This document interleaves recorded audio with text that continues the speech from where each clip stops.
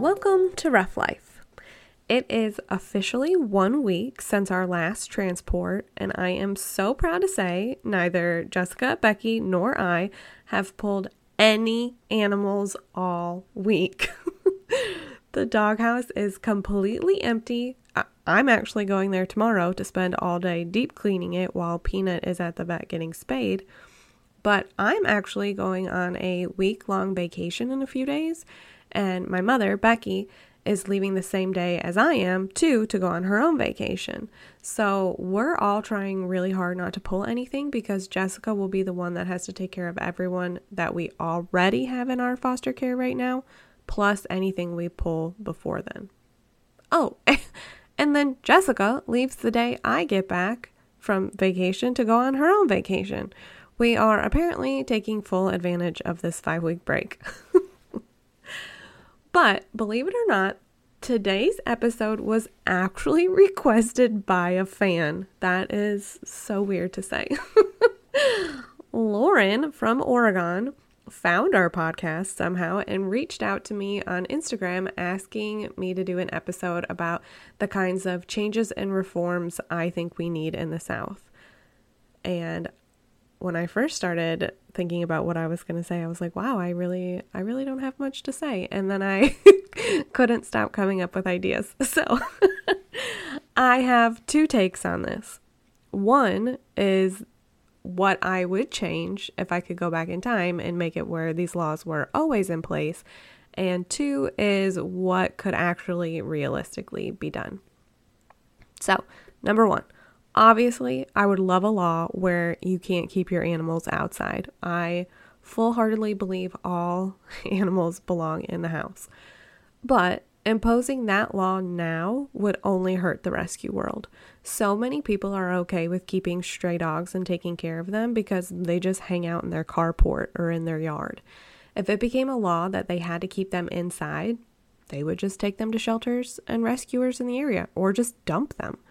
For most people in the South, they don't love their dog. It's kind of like having a bird feeder in your yard. You put food out there for the birds. If they eat it, they eat it. If they eat from someone else's bird feeder, that's fine too. If you see the same bird for a week straight and then don't see it for a few days, you're not going to go looking for it. You're going to assume it flew off and it'll come back if it wants to. That's how the majority of people view dogs in the South. So imposing that law now would just cause mass euthanasia across the state because shelters and rescuers wouldn't be able to keep up. We say all the time, we can't rescue our way out of this problem. We're going to have to spay and neuter our way out.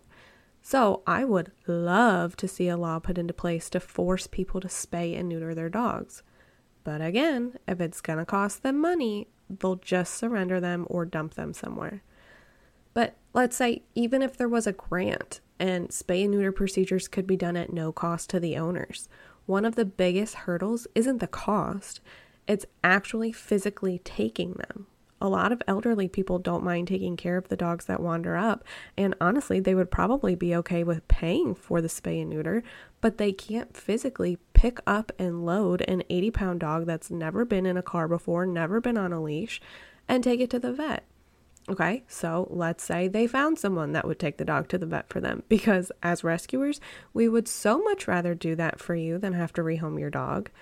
Even still, when that dog comes back later that day after having major surgery, they need a safe and dry place to heal for the next 7 to 10 days before they go back and get their stitches taken out. The vast majority of people aren't able to provide that. I have heard countless times people talking about getting their dog spayed, bringing it home and never seeing it again, or bringing it home and it getting run over the next day. These dogs come back still partially sedated, not fully awake yet, and they get attacked by coyotes, or they get hit by cars, or they just wander off and get lost. And we won't even get into all the infections because this episode would last for hours. So now this isn't just free spaying and neutering. This is free spaying and neutering, someone to pick up and drop off your dog, and a spot at the vet to board it for a week until it can be returned. The government is not going to pay for that when it's so cheap to just euthanize. So what can actually realistically be done? I don't know. I do think one very easy solution to a lot of problems is just actually enforcing the laws we already have. The law says that you have to provide food, water, and shelter to your animals. I do think we need to take it a step further and clarify the quality of those things. Right now, you could have a bucket of lime green, slimy water for your dog, and that would count as water. I recently talked to one of my friends who's a former police officer, and he was saying most of the time police officers won't pursue animal neglect charges because it's so much paperwork. It's easier to just say, will you give your animals to this rescue and we'll just drop everything? And I'm not sure what the answer to that is. I don't know if it's possible to hire animal rescuers who will fill out the paperwork for them, because I know they'll do it for free and they'll absolutely get it done. But I don't know if the paperwork has to be filled out by a police officer. And I don't know how tedious the paperwork process is either. Could that be simplified to make it more likely to be done? Or are they not doing it because they know the offender is just barely going to get a slap on the wrist and it's not even worth it?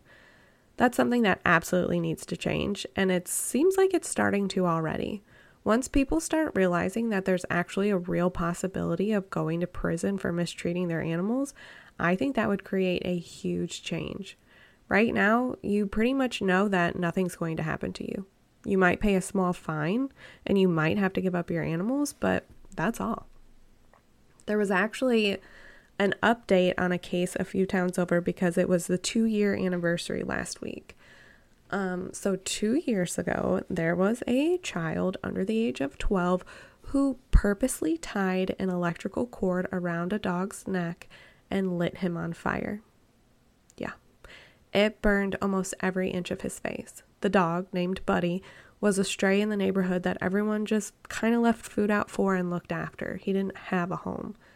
He was found by one of the neighbors when he was wandering, dazed and in shock, she said, with his face still smoking.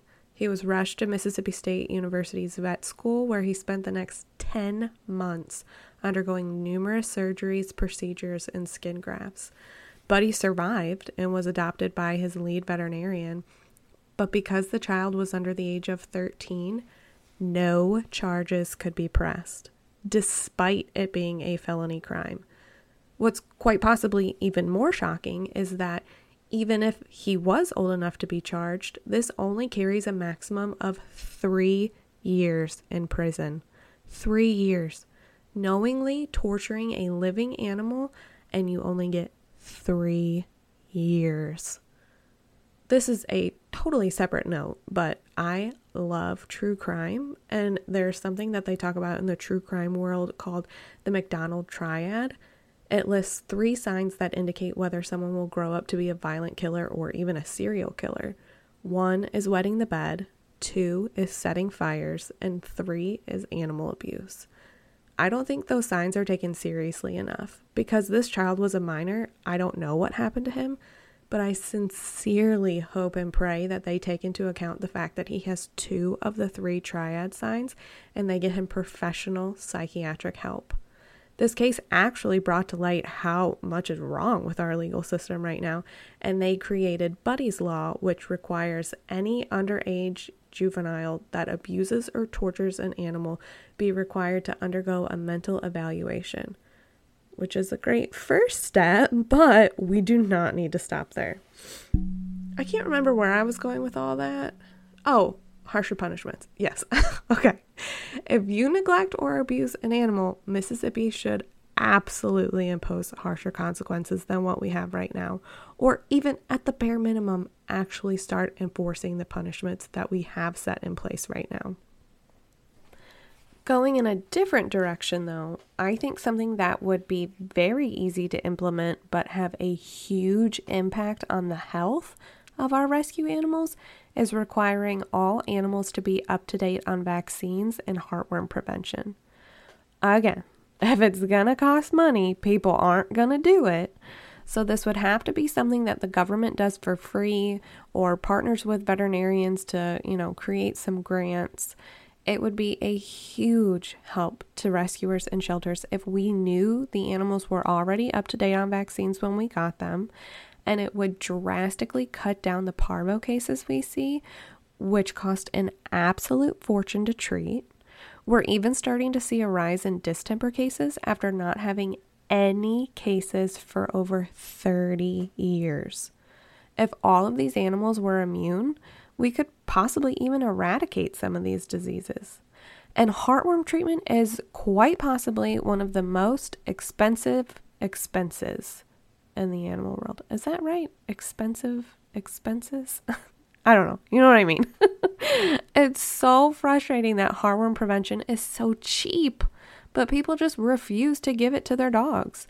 The treatment can cost upwards of $1,000 depending on how big the dog is and how severe the worm load is. One of the main reasons adult dogs don't get accepted into rescues is because of their heartworm status. They can't afford to treat it. If we could find a way to eradicate that, or even just minimize it, that would help shelters and rescues out in a huge way. In a perfect world, there are so many laws I would want to put into place, but I hope people up north realize it's not as easy as just our lawmakers don't care, which they don't, but that's not the only problem. It's also that this is such a difficult situation to navigate because no one really cares about their dogs, and shelters and rescuers are already barely able to keep our heads above water now. If a new law was put into place, the dogs would be the ones to suffer from it. So what can you do from up north to help us? Foster, foster, foster. I say this all the time. We can only send as many animals as we have fosters for. If we have 1,000 fosters for this next transport, you better believe there will be 1,000 animals headed their way to you. Foster a dog, foster a puppy, tell your friends to foster, tell your neighbors to foster. If you can't foster, make a donation to a rescue to help cover boarding fees. We have to board so many animals that aren't safe where they are so that they'll still be here and alive when transport day comes. And even things as small as commenting on and sharing rescue posts on Facebook, they're such a huge help. Any rescue, not just mine. Even just commenting an emoji boosts the post so more people end up seeing it. These don't need to be long, drawn, thought out comments, although I do love reading those. Just one word or one emoji helps more than people realize. Okay, I'm going to get off my soapbox now. Sorry, Lauren from Oregon, if this wasn't what you had in mind. I wish it was as easy as just electing the right people to change the laws, but it's so much more difficult than that. Let me know if y'all have something you want to hear about next week. Thanks for listening. It's a rough life, but someone's got to do it.